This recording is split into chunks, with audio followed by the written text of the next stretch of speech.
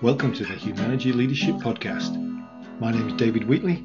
We're here to talk leadership in small, bite-sized and practical chunks. Enjoy.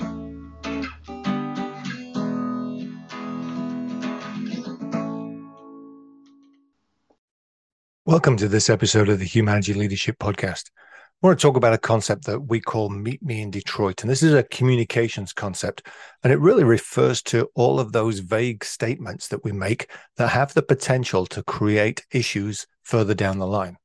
The reason we use Meet Me in Detroit is because we're based here in Michigan. And if I say to most people, meet me in Detroit, or if they know where Detroit is, then they'd say, yeah, I know where Detroit is. So if I say, meet me in Detroit, what are our chances of success? Now, they will say, well, actually, probably not very good. Because Detroit's fairly big. And so I then say, well, what do you need? I say, well, where in Detroit? My response is, well, Starbucks in Detroit, to which they normally giggle and then say, which Starbucks? And so say the Starbucks on Telegraph Road. And then they smile again and say, which Starbucks on Telegraph Road? And I say, well, what about the Starbucks on Telegraph Road just north of Joy? I said, okay. So then we've got the Starbucks on Telegraph just north of Joy. It's on the east side. And what time? I say 7.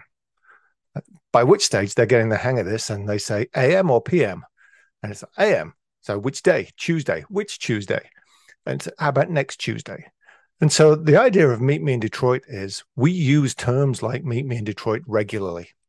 The challenge comes is that do we give people enough information to be able to understand what we're really trying to say? If I were meeting you in the same Starbucks every Tuesday morning for the last 10 years, all I'd probably need to say is I'll see you in Detroit because we already have a common mutual understanding. But the challenge is we often operate that way with people we don't have a common mutual understanding with. So this concept of Meet Me in Detroit is to check yourself and make sure that you're not giving that information as a Meet Me in Detroit type statement. Some examples we hear in workplace are, I'll get back to you, or as soon as possible. I'll get back to you is one of those things. Yep, that's okay, but we need more clarity. When are you going to get back to me? Can you give me a time and a format that you're going to get back to me so that I can let go of this and not have to worry about it until that time? Even if it's just a matter of saying, I'll find an answer, but I will get back to you by 5 o'clock today with a progress report. At least at that point, I can let go.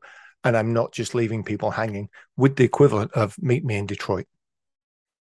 As soon as possible is another one. We say as soon as possible, but as soon as possible can mean very different things to different people. And somebody once told me that get some paper as soon as possible has a completely different meaning depending which side of the toilet door you're on.